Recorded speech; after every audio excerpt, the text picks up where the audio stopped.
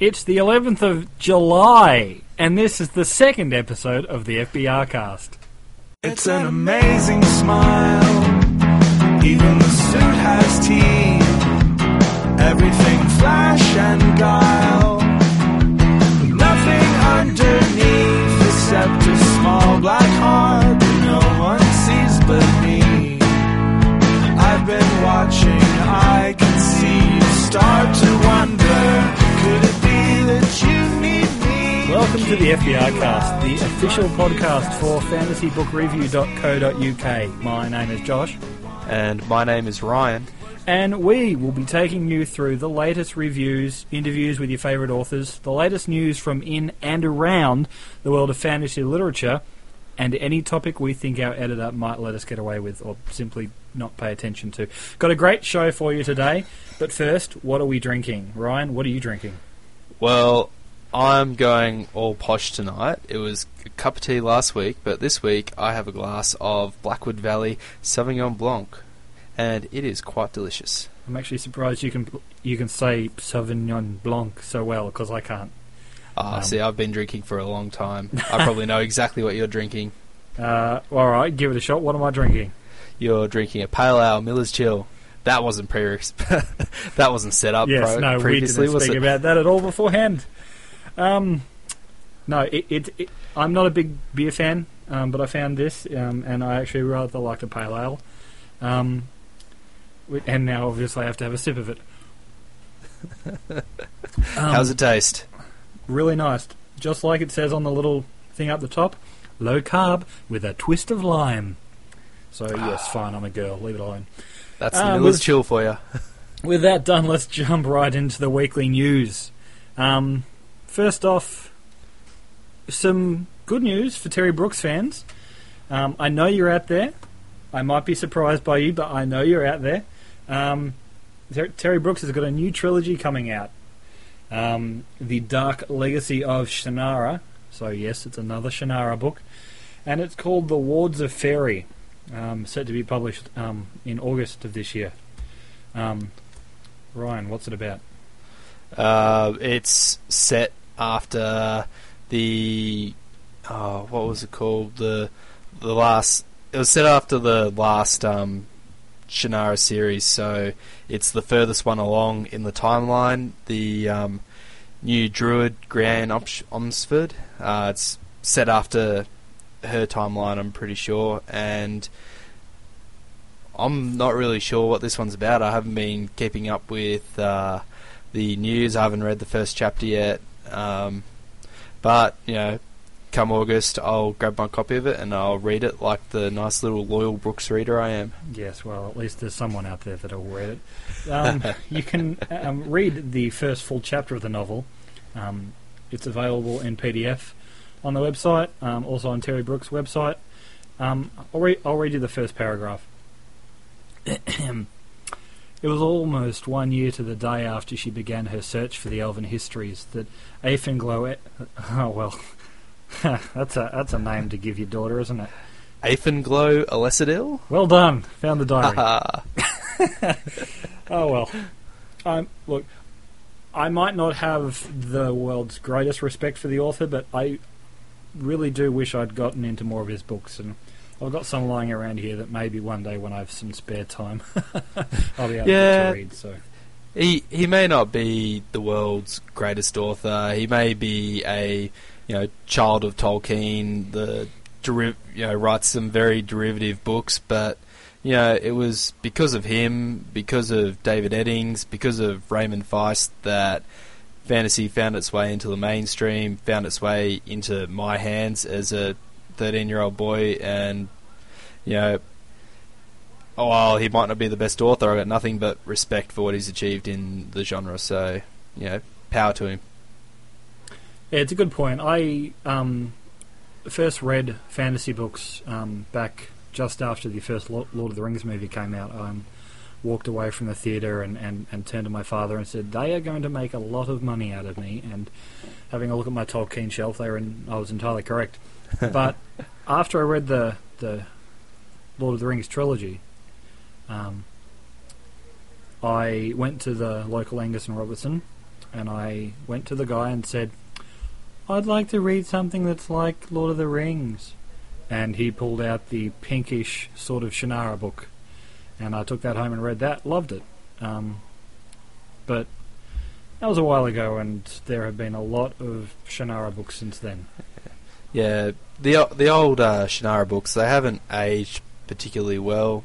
A lot of that is probably the fault of the new age of writers, the Stephen Ericksons and the Brandon Sandersons, the George R.R. Martins, who just have taken fantasy to the next level, and it makes the Sword of Shannara, which was awesome back when it was released, just look like very derivative and very boring. And that's just time not being kind. There's not much more you can say about it. I think we should throw Glenn Cook's name in there as to authors who helped revitalise the fantasy genre. There's a number of names. Continuing on with the Terry Brooks news, 2012 is a special year for Brooks. It represents the 35th anniversary of the publication of Sword of Shannara. There's a few things happening, but the one I'm going to let you know about now is a new ebook short story. A new ebook short story that Terry has put out called The Druid. Well, sorry, not called that. It's about the Druid Alanon, everybody's favourite druid, apparently. And it's called Alanon's Quest. It's one of 3 short stories that Brooks is going to be putting out about the druid. You going to read this? Probably. I didn't realise that there were going to be 3 about Alanon. I thought there were going to be 3 books in the Paladins of Shannara sort of mini-series, and that each one would be set on a different character. But yeah, again, I haven't been paying close enough attention, so I'll just read them as they come out and enjoy them. As I understand it, it's focusing on Alanon, but I might have read a press release wrong at some point.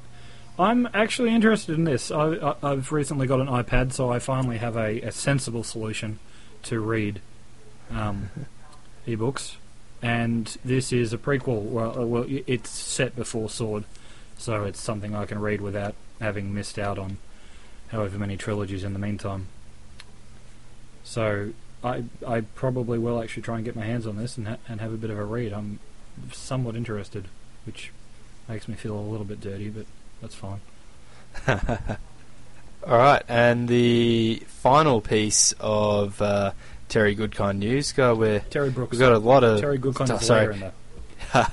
The final bit of Terry Brooks news is him and Patrick Rothfuss interviewed each other. I think it was just today. It went live on his site, or maybe a couple of days ago. It's going to be the first part of a 3-part series, and it's just a couple of really popular writers having a chat about how they got into writing, and what are the upsides, what are the downsides, where are they going to from here. One of the most interesting things I found in the interview so far is trying to find that work-life balance, and both of these authors failed miserably at it during the early parts of their career. They'd just been published. Terry Brooks ruined 2 marriages, and Pat Rothfuss says that he nearly ruined his entire life just by shutting everyone else out so that he could focus on writing. And it's got, as Patrick Rothfuss likes to do, he answers every question with a little story, and all of these little stories are really interesting, and you just can't help but be enthralled with the whole story behind Patrick Rothfuss. He's just such an interesting man, and I got a lot of respect for him and everything that he's done in the genre so far, even though he's only written 2 books. Yeah, and there could be a claim made that the first book was better than the second book. Yeah. But I haven't had a chance to read through this whole interview yet, because you threw this at me about 10 minutes before we started recording. But I'm looking forward to finding out about what the 2 authors read when they were growing up, because for me, that's really something that I find interesting. Yeah, I could probably say that it's really a case of I want to see when they started reading Tolkien, but seeing what else they wrote, especially if it's stuff like Orwell or those other authors, I really find it interesting to see who read what and when and what influence it had on them. Yeah, well, you can head on out to terrybrooks.net, and there's a link out there to the interview between Terry Brooks and Patrick Rothfuss, and you can find out all about these guys, what they like to read, and how they ruined their lives. Wonderful. You can probably also find the previous 2 stories there as well, the short story and the chapter 1 of Woods of Fairy. But we're going to move on to an author I have no trouble expressing my undying love for, Stephen Erickson. He has his own new series coming out later this year, starting with the book Forge of Darkness. I am beyond excited for this. Set in Coral Gulain, or however you want to pronounce that particular Warren. It's grated my head. I don't try and speak it out loud. It apparently will reveal the epic story of a realm whose fate plays a crucial role in shaping the world of the Malazan Empire. I guess I don't have to ask, will you be reading this one? I will get around to it once I've finished reading the Malazan Book of the Fallen, I suppose. Oh, I that's am right. halfway through book 1. But how did you manage? Oh, Ryan. You just sound so disappointed in me. I'm so sorry. Okay, why haven't you gotten through the first one? I mean, you can't even get through the first one? It's really big. And There's an answer for you. And it's really big. And he writes very... I don't know, it's like a very dense style of writing that's really hard to adjust to after reading, the very light and playful sort of prose that you get from a Brandon Sanderson. You jump into, Gardens of the Moon and you go, whoa, this is some really heavy world building. This is some really heavy characterization, and I'll get through it eventually. It's just Does the story interest you? The story interests me a lot. I think it's really cool what I've read so far.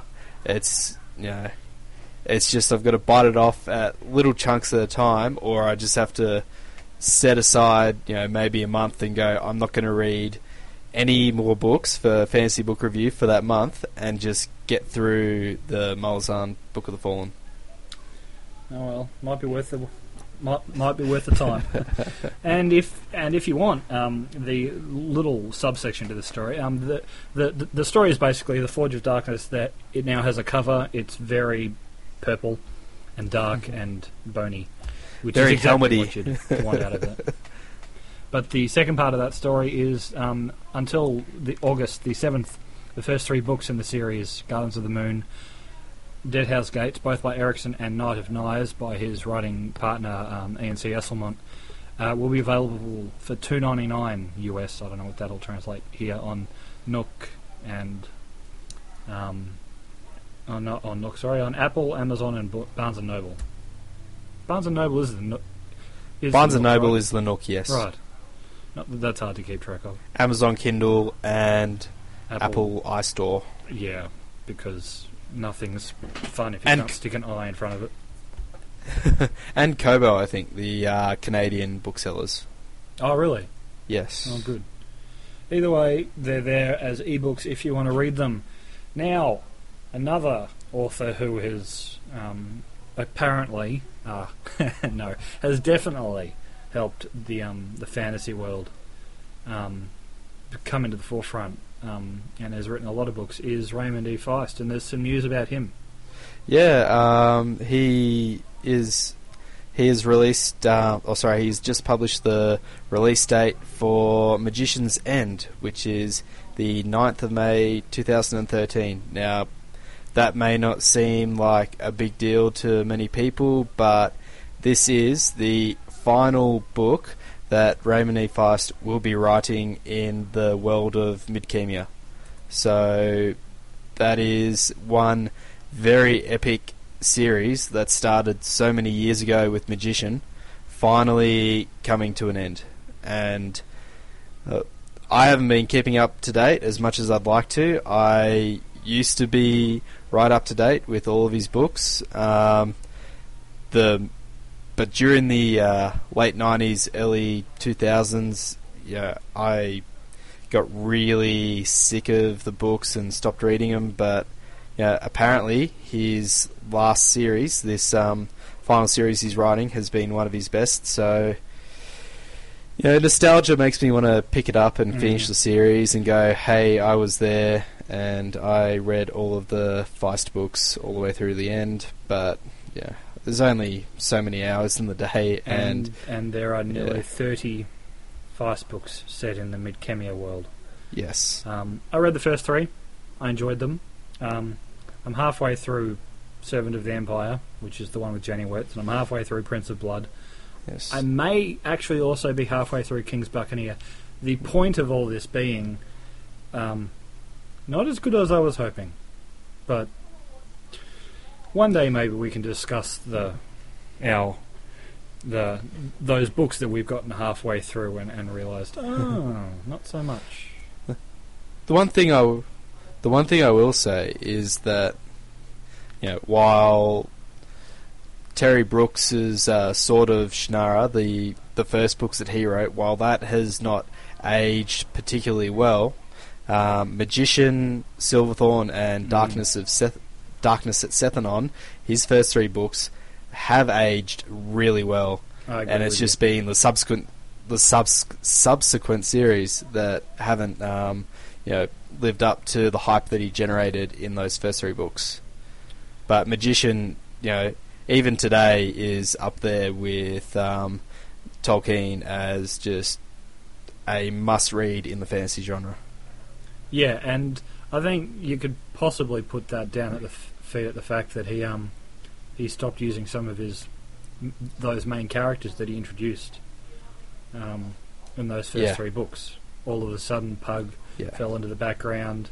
The brothers or cousins, or sometimes I get them confused with the Jenny Wirtz series of books. But they fell into the background. It was their children you were supposed to follow, and all of a sudden these characters that you loved are gone.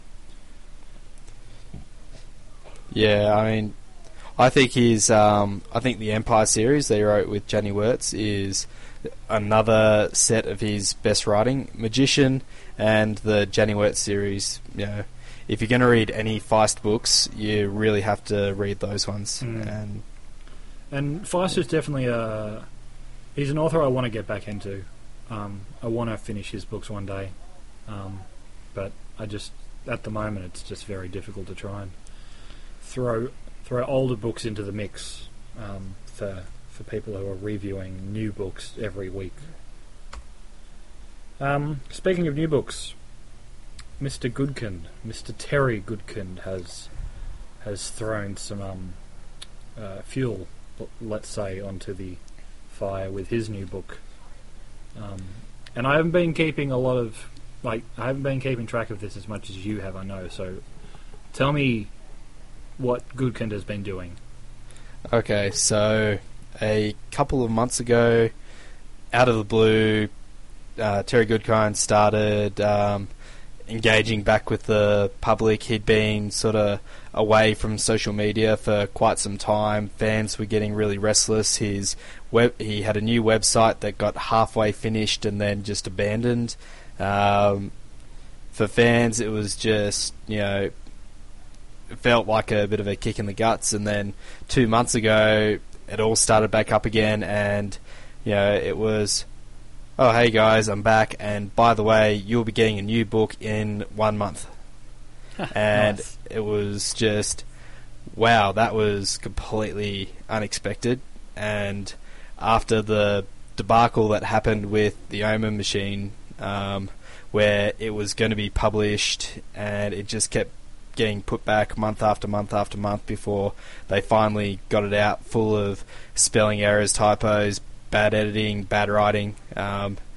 Everybody was very skeptical about this, but Terry said self-publishing this. So after having published 12 books with Tor, 13 books with Tor, and 1 book with Penguin, he still has a 3-book deal with Penguin that he has to honour, and he still has a 3-book deal with Tor that he has to honour, but he's just come out and said, I'm going to write a prequel series that has nothing to do with my Penguin series. His Penguin series was The Law of Nines, which was the modern-day thriller that has a bit of linkage into the Sword of Truth world. His Tor series is the Omen Machine series with Richard and Kalen that he's just started up. He decided to go and self-publish a prequel series titled The First Confessor, The Legend of Magdaciris. You're going to be reading it? I'm reading it right now, actually, and I think we'll discuss it a bit later in the podcast. We will too, won't we? Hey, look at that. Yeah. That's what happens when you have a script.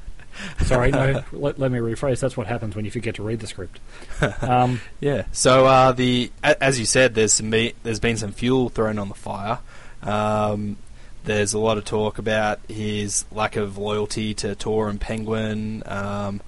Then a lot of authors have come out and said, no, you've got to make a living somehow, and fully respect his decision to self-publish when he's running into roadblocks with the publishers. So there's a lot of back and forth between two very, I suppose, not influential but just vocal groups. I suppose the authors are influential, but the people who are, saying that Terry Goodkind's selling out on his publishers, they're very vocal but have very little influence. But the big thing, the one that everybody is talking about, is somebody took the ebook of The First Confessor and put it up as a torrent amongst all the torrent sites, and Terry Goodkind has on his Facebook site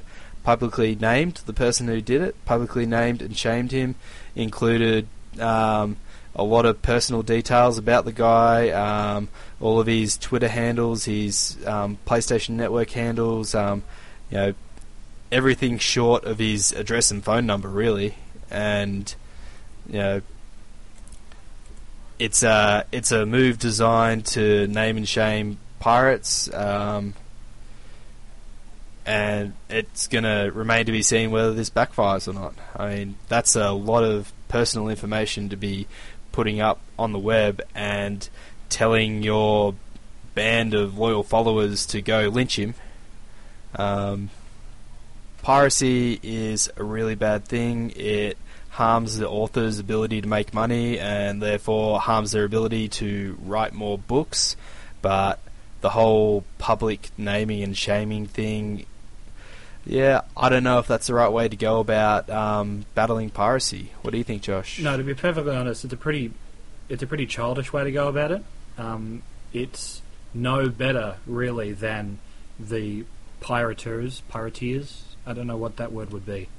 Either way, it's not much better than the same sort of flack that those people cop, because Terry Goodkind has used his fame and presumably the help of somebody rather helpful to be able to actually get this information. Although, looking at it now, I won't use the guy's name, but the information here is, to be perfectly honest, it's pretty basic. I could probably find this out about Terry Goodkind from his Twitter profile or maybe his torrent site profile. But regardless, it's a pretty childish way to react to something which, yes, is illegal, yes, is frowned upon by most people, but is going to happen regardless. And he probably just actually picked on the one person who had the most information publicly available, there's probably another dozen people who have put the book up, and Good couldn't find any information about them. I don't know. It just seems a juvenile way to react to a problem that is going to continue existing if you don't put your books out in a manner that everybody can afford. I think resorting to this is a real shame, because he was doing such a good job to combat the whole piracy thing. For those who don't know, this book is in ebook format only.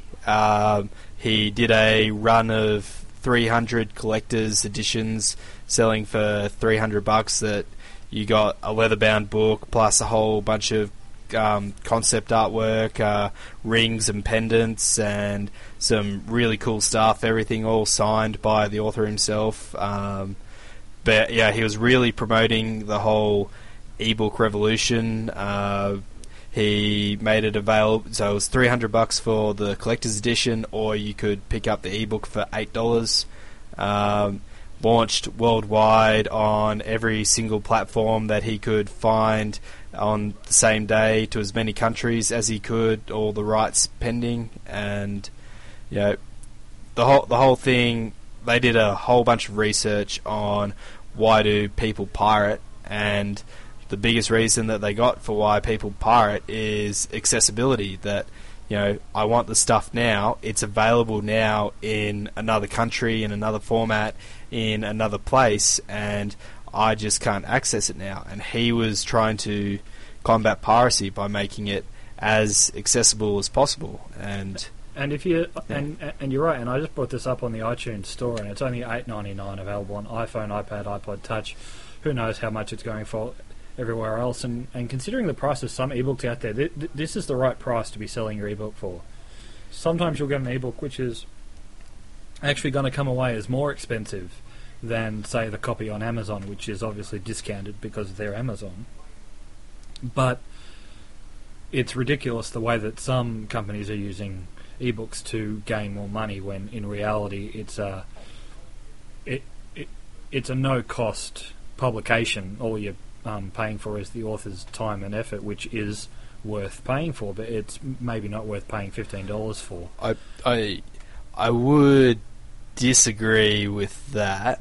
The actual print costs are only $2 to $3 per book. It's not a massive part of the actual pricing of the book. The what you're paying for is the reason why it's so big. The authors only get between 7 and 25% royalties for every book sold. The rest of the money is going to the editors, it's going to the publicists, it's going to the copy editors, it's going to the typesetters, the people who do the formatting, the people who do the spell checking. There's something like 20 people who touch that manuscript before it's ready to go out to print. And if you're thinking in a country where you have a minimum wage and your whole business relies on you selling those books, I mean, trying to make enough money to pay the wages of all those people so that you can put out a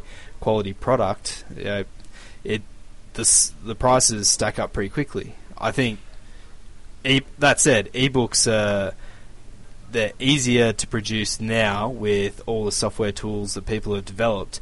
Now, publishing companies, they're not hiring typesetters or formatters or those types of professional people. They're now hiring programmers, people who can code in HTML, because most ebooks are programmed in HTML. And if you want a quality ebook, then a lot of companies are going to make you pay the right price to get the right quality. And it turns out to be a shame, the amount of money that they actually make you end up paying. Then again, there is the flip side of that coin, which is, do you want an ebook which is free of mistakes and errors, or do you want one that is a flawless read from top to bottom, with good cover art and all that sort of stuff? And in the end, what is the perfect price for an ebook, do you think? It entirely depends on who is publishing it for me. If it's self-published, then my perfect price is about $5, I think, because the author is getting close to 70% of the royalties, 70% of everything that the book, of every copy sold goes to the author. That kind of makes up for the lack of having an advance. Most publishing companies will pay the author, say, used to be a 3-figure advance. Now it's used to be a 6-figure advance. Now it's a 5-figure advance.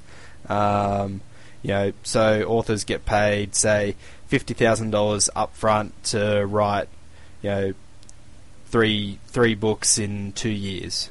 And if you're self-publishing and you have a brand name that's really recognisable and you're going to make 70 cents per copy, you can sell maybe 100,000 copies and 200,000 copies and make all that money back much more quickly. And then if you have multiple books out that you've self-published, you do, I don't know if you've heard of Michael J. Sullivan or what's her name, Amanda Hocking. I haven't. No. They're two self-published success stories. Michael J. Sullivan wrote 6 books in a series called the Rhaenyra Revelations. Very, very good reads. Self-published all 6 of them in a very short time period. He got to self-publishing the 5th book. He was selling, something like 20,000 copies a month and selling them at $5 a pop. So he was making, what's 20,000 times $3.50? He was making sort of $60,000 a month. And after the 5th book, he was about to release the 6th book when he was made an offer by Orbit, which he then took, and Orbit then repackaged, rebranded, put him on bookshelves, used their advertising workhorse to get him out to so many more people than he could reach by just doing self-publishing. He took a smaller advance and he gets less royalties now.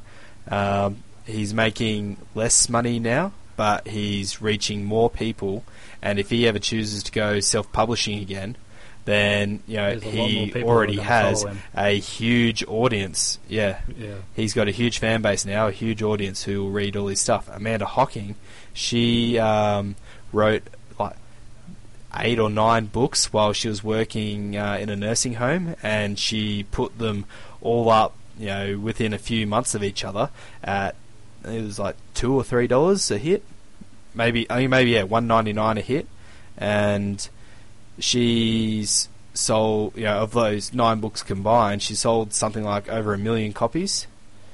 And so for 70% of $2 times 1 million, I mean, that's not bad for someone who is, working minimum wage in a nursing home. She's now got a big book deal with, she's now got a big book deal, and she's writing for a professional publisher, and things are looking great for her. And Terry Goodkind, who has an existing fan base of a pretty decent fan base, probably at that, is selling a book for $8.99. Yeah. He's going to do all right out of it himself, I think. Another author who's going to be doing all right for himself is found in this week's calendar list of books. Sir Terry Pratchett released his newest book, this time a collaboration with Stephen Baxter, entitled The Long Earth. And that came out, actually, I should have the information here, I can't find it there. June 19, the book came out, and currently it's being read in the other room by my father, who got to the book before I did, mainly because I'm stuck in the middle of a much, much larger book that I'll be telling you all about later. And I'm stoked for this book because the last collaboration Pratchett encountered was the one with Neil Gaiman, Good Omens, which was a fantastic book. Are you going to be reading this? As soon as I can get my hands on it, then yeah, I'm probably going to be reading this. It looks really good. It's looks like a dual timeline story, 1916, the Western Front, and 2015, Madison, Wisconsin. I think it's a trilogy, if I remember correctly. I believe the concept's a sort of parallel worlds sort of concept, an infinite amount of parallel Earths, hence the title, The Long Earth. Which has been a concept Pratchett has worked into his famous, beloved Discworld series, specifically when you meet the librarian and he goes wandering around the libraries looking for other books. I'm looking forward to this. I'm hoping to be able to read this on the weekend, but who knows how it's all going to go down, to be perfectly honest.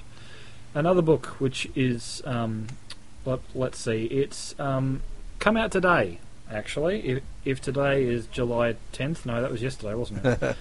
July 10th. Came out today. Year Zero, a novel by Rob Reed. Just give me the one sentence premise for this one, because I love hearing it. The one sentence premise is that all those radio waves that we've been sending out for Earth all these years, well, turns out aliens have been listening, and one of them has got a conscience and decided, oh my god, we're actually pirating all of Earth's music, we need to go down and pay them lots of money. Oh, perfect. And it's written by an author who should know about this sort of thing. It's written by Rob Reed, who was the sole founder of the online music company Listen.com. You might not have heard of it. Realistically, though, you will have heard of Rhapsody, music streaming site. Everybody's heard of it, hopefully. Originally acquired by Real Networks and then by MTV. He should know about the pirating industry, especially when related to music. He's a good mind, and I'm looking forward to reading this book because it sounds hilarious. A book that's probably a little less hilarious is the third book in Daniel Suarez's series. Now, for those who don't know, which includes Ryan, I believe, you haven't read Daniel Suarez. I have never read any Daniel Suarez. I've heard of his books, and that's about as far as I've gotten. You're missing out because this series is really the beginning of, not so much beginning of a new genre, but he's really nailed the genre of techno thriller, which really takes the idea of modern day technology and what we now understand and can do with tech and all of that stuff, and then goes well past what Michael Crichton or Tom Clancy could ever do. Basically, the premise was, back in the first book, which is, I believe, called Daemon, or Demon, however you want to pronounce that one, a software developer, a computer game developer, dies, and upon his death releases a demon into the internet, which starts killing people and executing tasks, and from then you have literally a cultural revolution. And I haven't gotten to the second book in the series yet, Freedom TM, but as I understand it, there is an actual revolution, there is an actual change to society based around what Daniel Sobel, this dead developer, has managed, and Kill Decision continues this series, I think. Who knows? To be perfectly honest, even if it doesn't, I'm seriously stoked to read another book by Daniel Suarez because he's got such a wonderful grip on tech and the way that it can be used and could be used and probably will never be used. But if it was used, we'd all be terrified. Lastly, this sounds on the calendar, very. Sorry. Go on. Yeah. Now go on, mate. I want to hear what you have to say. Sorry, I was going to say, this sounds very similar to the Newsflash series by Mira Grant. Feed and Deadline, and I can't remember what the name of the third book that just came out. It's about the zombie apocalypse as documented by a bunch of bloggers and techno geeks. That sounds fantastic. Yeah, a very, they say realistic take on if a zombie apocalypse were to happen, what would happen, what would people do? I believe it's actually been nominated for a Hugo this year as well. Deadline, the second book in the Newsflash series, and Feed, the first book, was nominated for a Hugo the year before. So, this sounds very similar. Lastly on the calendar is a book I am absolutely stoked for. I cannot wait to get my hands on this. It's Whispers Underground by Ben Aronovich, and it is the third in his series, set in England. The police establishment there, and the last remaining wizard in the police force has finally taken on an apprentice, and that is the world in which this is set. And this new book, there's a dead body at the far end of Baker Street Tube Station. It's all that remains of American exchange student James Gallagher, and naturally Inspector Nightingale and Peter Grant. Sorry, it was Sorcerer, not Wizard. And they are out to have a look to find out what's going on, because this is a bit of a magical problem that they're going to have to deal with. I can't wait to read this. I've loved everything Aronovich has written that I've read, which is really only the first two books. But the author probably maybe better known to some people as an author of TV shows, at least TV show episodes like Doctor Who and Jupiter Moon. I'm stoked for this one, and I can't wait. What I'm really looking forward to, though, is finishing the book that I'm currently reading. And now it's time to talk about what we're reading. And Ryan, do you want to go first with your book? We mentioned it earlier, The First Confessor by Terry Goodkind. You're reading it as we speak, or probably not as we speak, but... Yeah, I'm about halfway through it at the moment. What can I really say? If you've read any of the previous 13, 14 Terry Goodkind books, then you know what you're in for. A convoluted magic system, a lot of grandstanding, a lot of speeches about using reason over your heart, being able to make the right decisions no matter what. There's a lot of philosophy that Goodkind, his personal philosophy that he likes to throw at you through a lot of his different characters. The First Confessor, it's not much different to that. What I will say is that it is miles and miles better than the pile of poop that was the Omen Machine. Clean rating, yeah, right? Clean rating. We've got to focus on that, at least for now. We haven't had that much to drink. Yeah, the Omen Machine was just terrible. As I mentioned before, plagued by production errors and just not very interesting at all, despite having an awesome concept.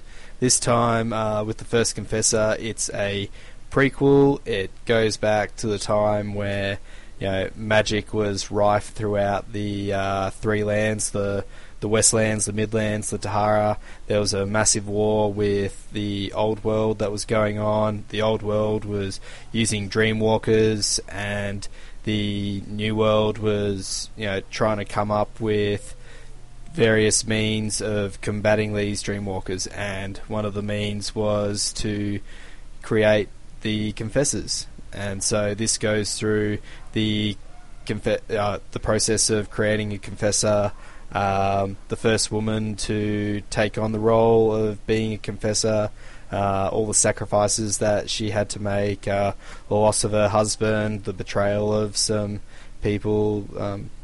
There's a lot of... it's a very familiar, easy to read, good kind book, and he doesn't knock it out of the park, but it's better than the Omen Machine, better than the Law of Nines, and not quite as good as Confessor, the book that he finished the Sword of Truth series with, but not far away. We mentioned earlier we have a script for this show, and in it you've written something that made me laugh. For Magic System connoisseurs, you will still hate it. Is that because there isn't a Magic System, or...? That is because the Magic System is so convoluted. It's probably... You've read Aragon and those books. In the middle section, the books 5, 6, 7, and 8 of the Sword of Truth series, magic was just used as Deus Ex Machina. Wonderful. Richard and Kaelin would be put into some really terrible situations. Things were going so good. He's run them through the meat grinder. You're going, oh, this is a great story. This is so good. And then Richard discovers he can do this magic that no one else has known about before, and he realizes it right at the end, and he saves the day. And you go, oh my god. The third Aragon book. I've obviously expunged the name from my memory, but the book, for me, was highlighted by the time that Aragon used his magic as an alarm clock. Right. Yeah. Not going to be reading this book then. No, it's it's for seasoned good kind readers. I mean, if you haven't read the Sword of Truth series from start to finish, you're probably going to get a bit more out of it than you would have with the Omen Machine. The Omen Machine was definitely for previous readers only. This one being a prequel, it's more accessible to new readers. So there's no reason why you shouldn't give it a try. It's not the best book in the world, but Good Kind is a good writer. He's New York Times bestseller. Who isn't? Well, he's been a #1 bestseller for almost all of his books, and so you don't get there without being able to have some writing ability. One day I want to be able to discuss that topic. However, in the meantime, I want to tell you about what I've been reading, or at least one of the books, and then I'll jump back to you, because we've both got 2 books this week. I'm reading, nearly finished, The Crippled God by Stephen Erickson. We've already discussed the fact that you hate Stephen Erickson. I did not say that. Do not put words in my mouth. I'm fairly certain that we could no, maybe not. But I've got less than 300 pages to go, and it is coming down to the wire. This book is fantastic, if for no other reason than all of my favourite characters are finally back in one place. The problem? No, there's not a problem. One of the tendencies I've found with this series is that Erickson doesn't like to spend too much time with characters before he jumps off to another continent, or in some books he'll just ignore them entirely, or just walk away to a different continent or reality. That was me hitting my light, because I'm gesticulating wildly about how stoked I am to finally have Paran and his sister Tavor and Whiskey Jack and Fiddler and everybody, and Quick Ben and Kalam, and everyone's back. And if you cared at all, then you would know these names, but you don't, so that's fine. I'm still confused with the books, though.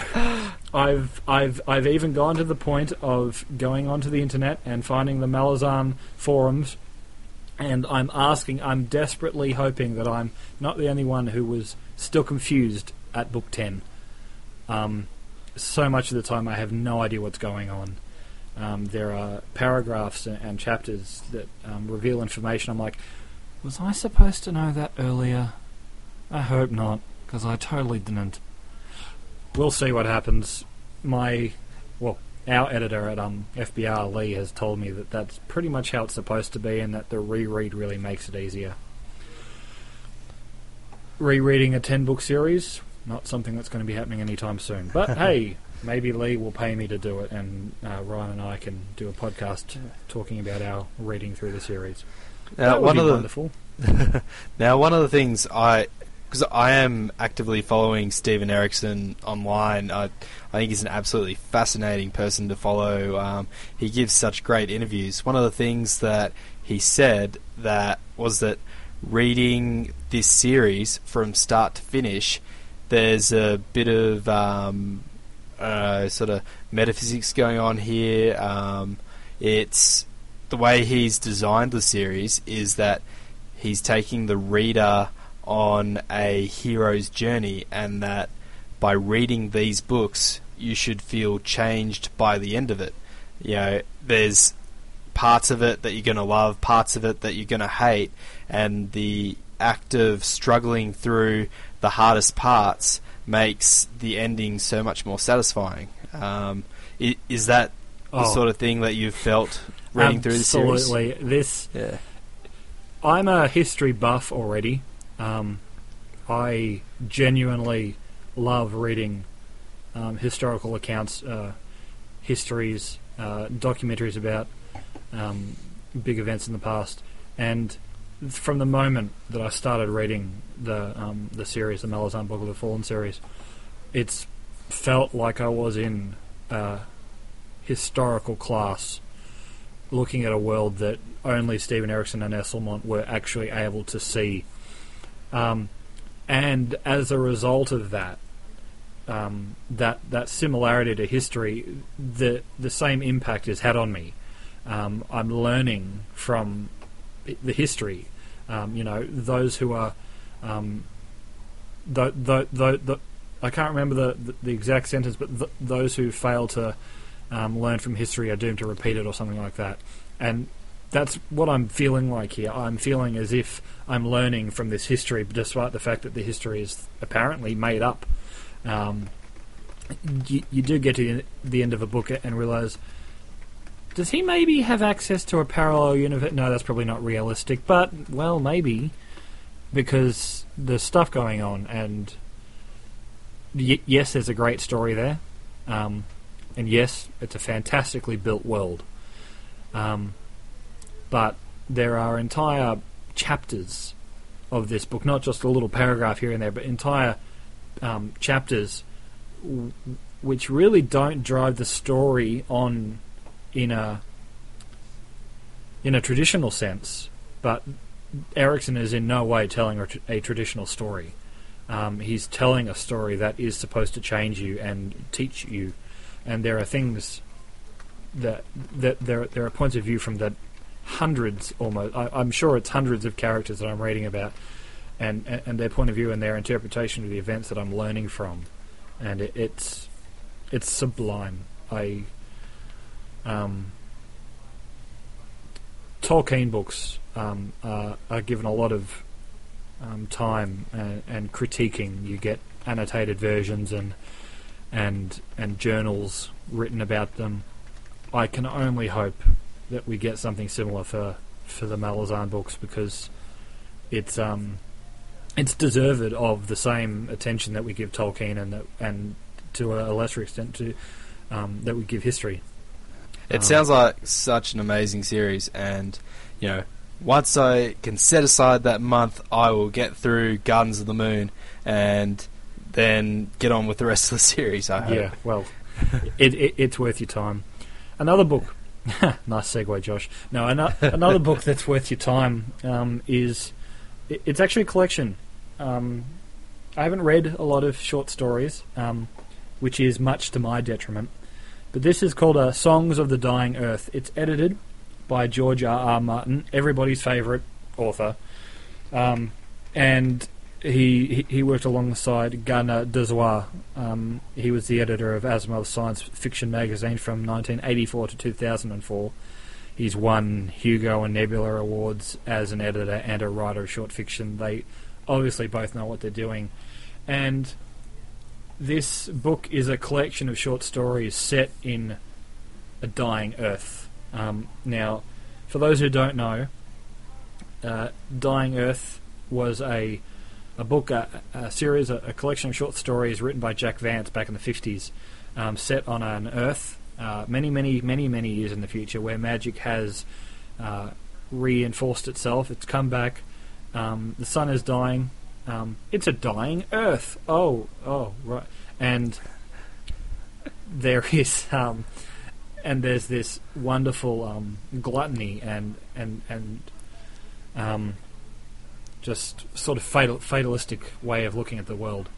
This book is just a collection of short stories written by an amazing group of authors, all set in a dying Earth. And it's written by authors who at one point in their lives have been affected by Vance's writing. You've got names like Tad Williams, Glenn Cook, Dan Simmons, George Martin himself, Neil Gaiman, Elizabeth Moon. There are some great names in here, and I've just finished reading Tad Williams' story. It's called The Lamentably Comical Tragedy, or The Laughingly Tragic Comedy of Lixow Lackaby. And it was hilarious, and it was teaching, and it was everything I want out of a short story. I recommend everybody get their hands on this book. Another book people should get their hands on is the other book you're reading. Yeah, I'm also reading The Macabre Rider, a mensch with no name by Ed Erdelak. Now, I know a lot of you are saying, who's this Ed Erdelak guy? I certainly said that when Lee told me I had to read his first book. Yes, that's what it's like having an editor, people. Ed actually has a extremely good range of credits to his name. He's actually been invited to submit stories in the Star Wars universe and has successfully written in the Star Wars universe for a few years now. And so I'm really surprised that I hadn't heard about him up until until I got his submission. So for those who don't know, which is probably a lot of people, The Macabre Rider is a series of short stories. The first book was called Tales of a High Plains Drifter. This is the second book I'm reading now, A Mensch with No Name. Each book has 4 short stories, or 4 maybe novella-sized stories in them, which explores our main character. His name's Ryder.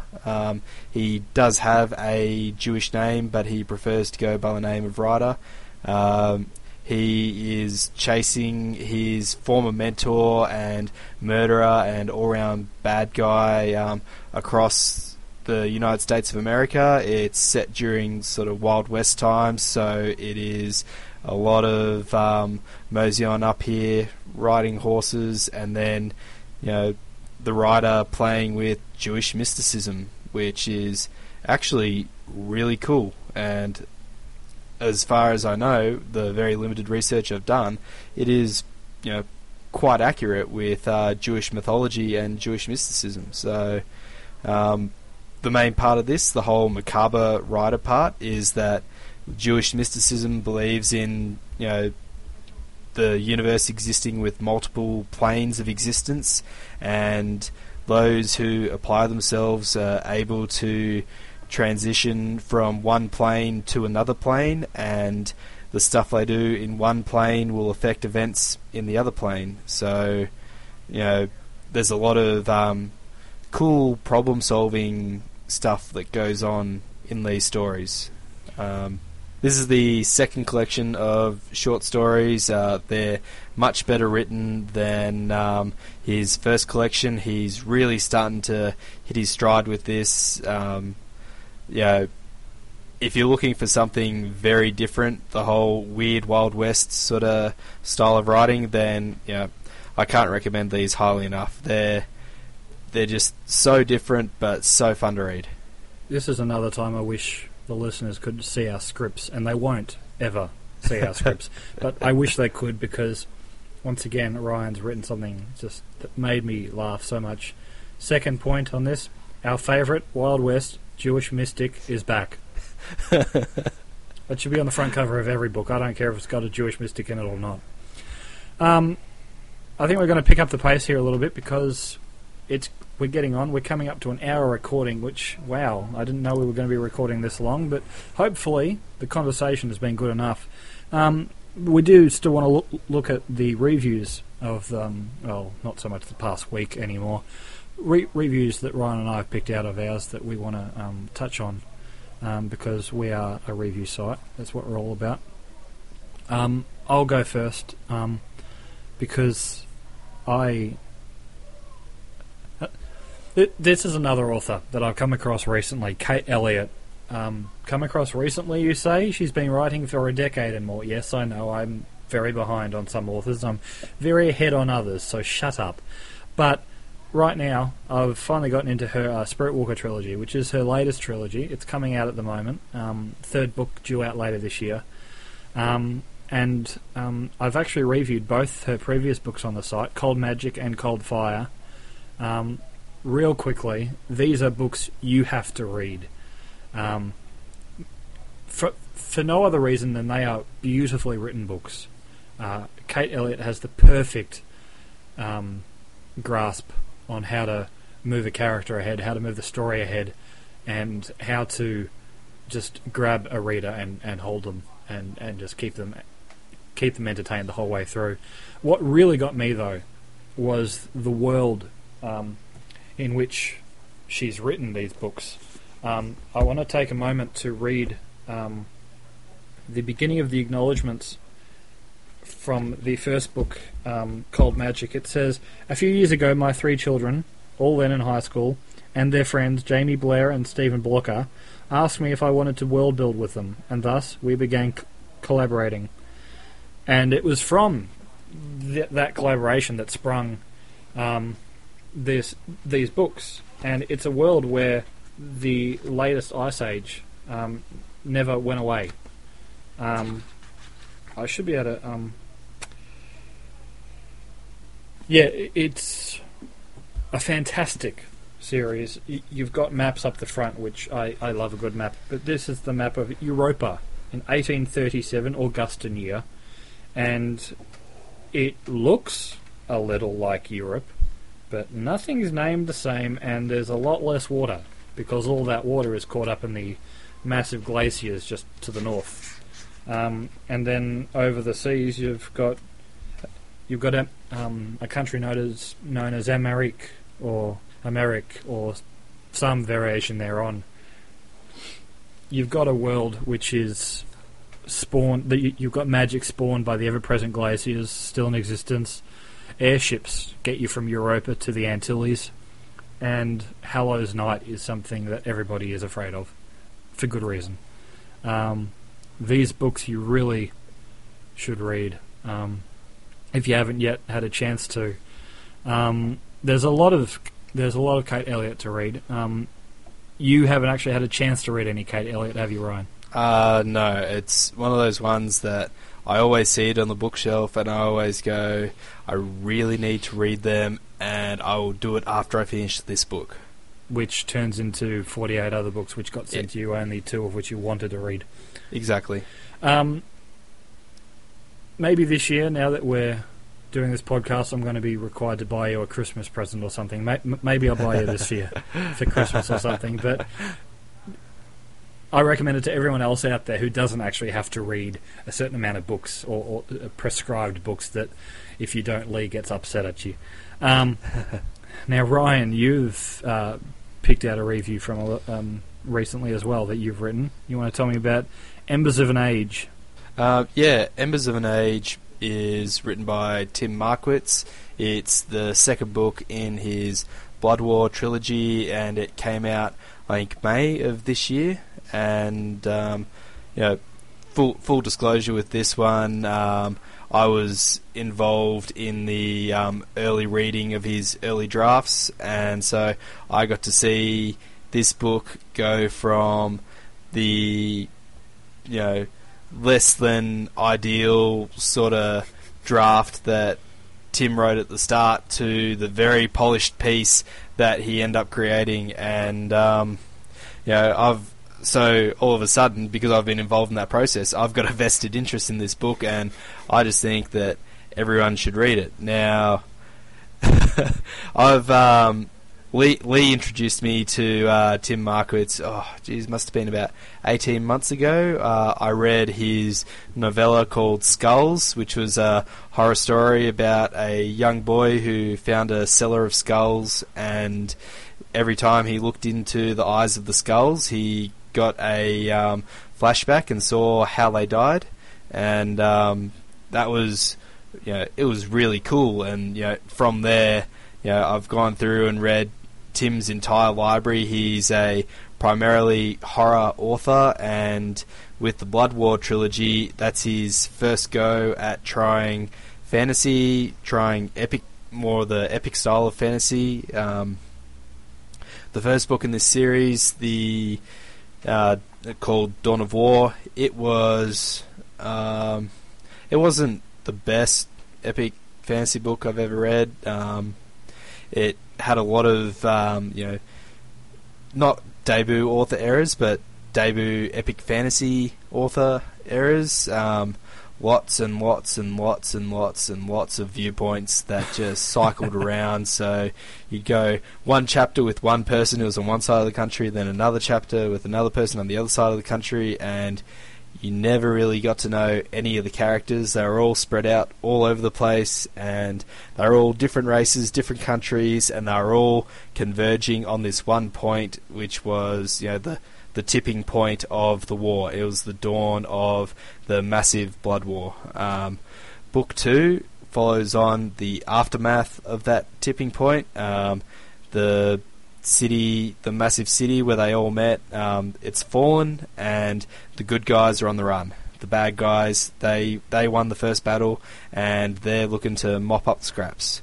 They're chasing after our good guys, and they're got not much hope of doing anything at all, and that's when they come up with a plan to enter the Forbidden Lands, to go and recover some hidden relics and hopefully fight the baddies with their own magic. And this book, I think, is a better epic fantasy book than his first attempt, than Dawn of War.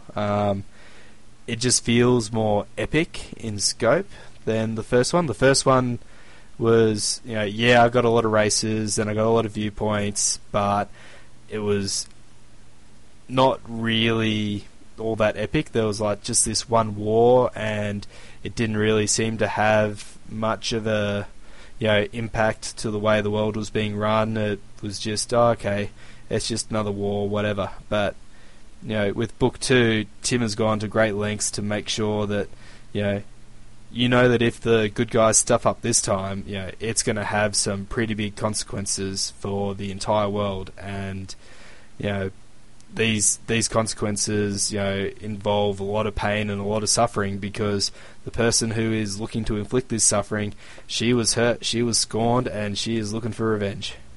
It's a classic revenge story. It's a lot of violence, a lot of blood, a lot of actual stand-up and cheer moments, I suppose you'd call it, where some of the characters, some of your favourite characters, make some really cool decisions and win some really epic battles. And I'm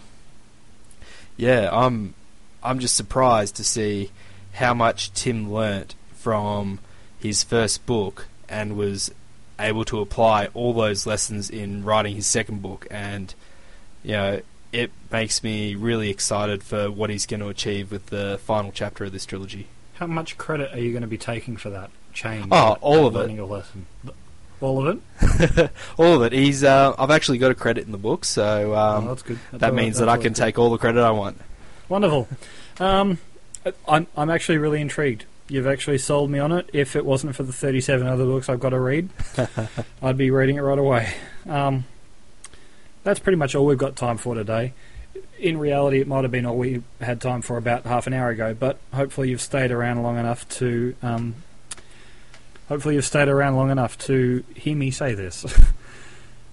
So remember, you can find us at fantasybookrareview.co.uk, where we have all of our reviews by pretty much all of your favourite fantasy books, a lot of books you've never heard of, and a series of books that you know you should have read but haven't just yet. If there is a gap, if there is a hole, something that we need to fill, Wheel of Time being a big one, of course. Get onto us, let us know, and maybe you can get a job. Maybe you can get a job as a reviewer and fill in all these gaps that we haven't been able to fill. And have Lee breathe down your neck. Wonderful. We should really be better at selling this. You can also find out the latest news from the world of fantasy books and anything else we feel links even slightly to the world of fantasy at our blog. At the moment, it's you can get a link to it from fantasybookrareview.co.uk/blog. No, /FBR blog. Sorry. It'll soon be at fbrblog.com, but we're waiting on some transferring happening on that one. We'd also like you to come and join our Goodreads book club, where this month we're looking at Among Others by Joe Walton. If you've already read it, that's great. Leave some comments. If not, go and grab it. It's a fantastic book, and I can't recommend it highly enough. And, of course, you can find us on all of the social network sites. Twitter at FanbooRev and at FBRblog. Facebook at facebook.com/fantasybookrareview, and we're also on Twitter at Josh S. Hill and Ryan L 1986, which tells you far too much about Ryan. You can also email us at blog@fantasybookrareview.co.uk. Drop us a line, tell us what you think about the podcast, and I'll definitely read it and send something back to you. I might read it too. And we'd love to hear what you have to say, especially about issues like the Terry Goodkin thing, piracy and ebooks and all of that. And the awesome song you'll hear at the beginning of the show and at the end of this podcast is Stealing Horses by Carl Burr. And you can find out all about him in our show notes, which you can find at the blog underneath the latest post for this podcast. That is the latest episode of the FBR cast. I think this was better, Ryan, if longer. I was actually quite happy with it. I think we had some really good discussion. We probably want to limit our discussion next fortnight, but you know, I thought we had some great discussions about piracy, about ebooks, and you know, if you want to see any topic discussed, then drop us a line and we'll certainly do some research and bring it to you on our next episode. Or comment on the blog. Either way, we want to hear from you. Thank you very much for listening. Thank you for joining me, Ryan. We will catch you another time. Head out for the border. You won't make it out alive. Only death will set you free. Death will set you free.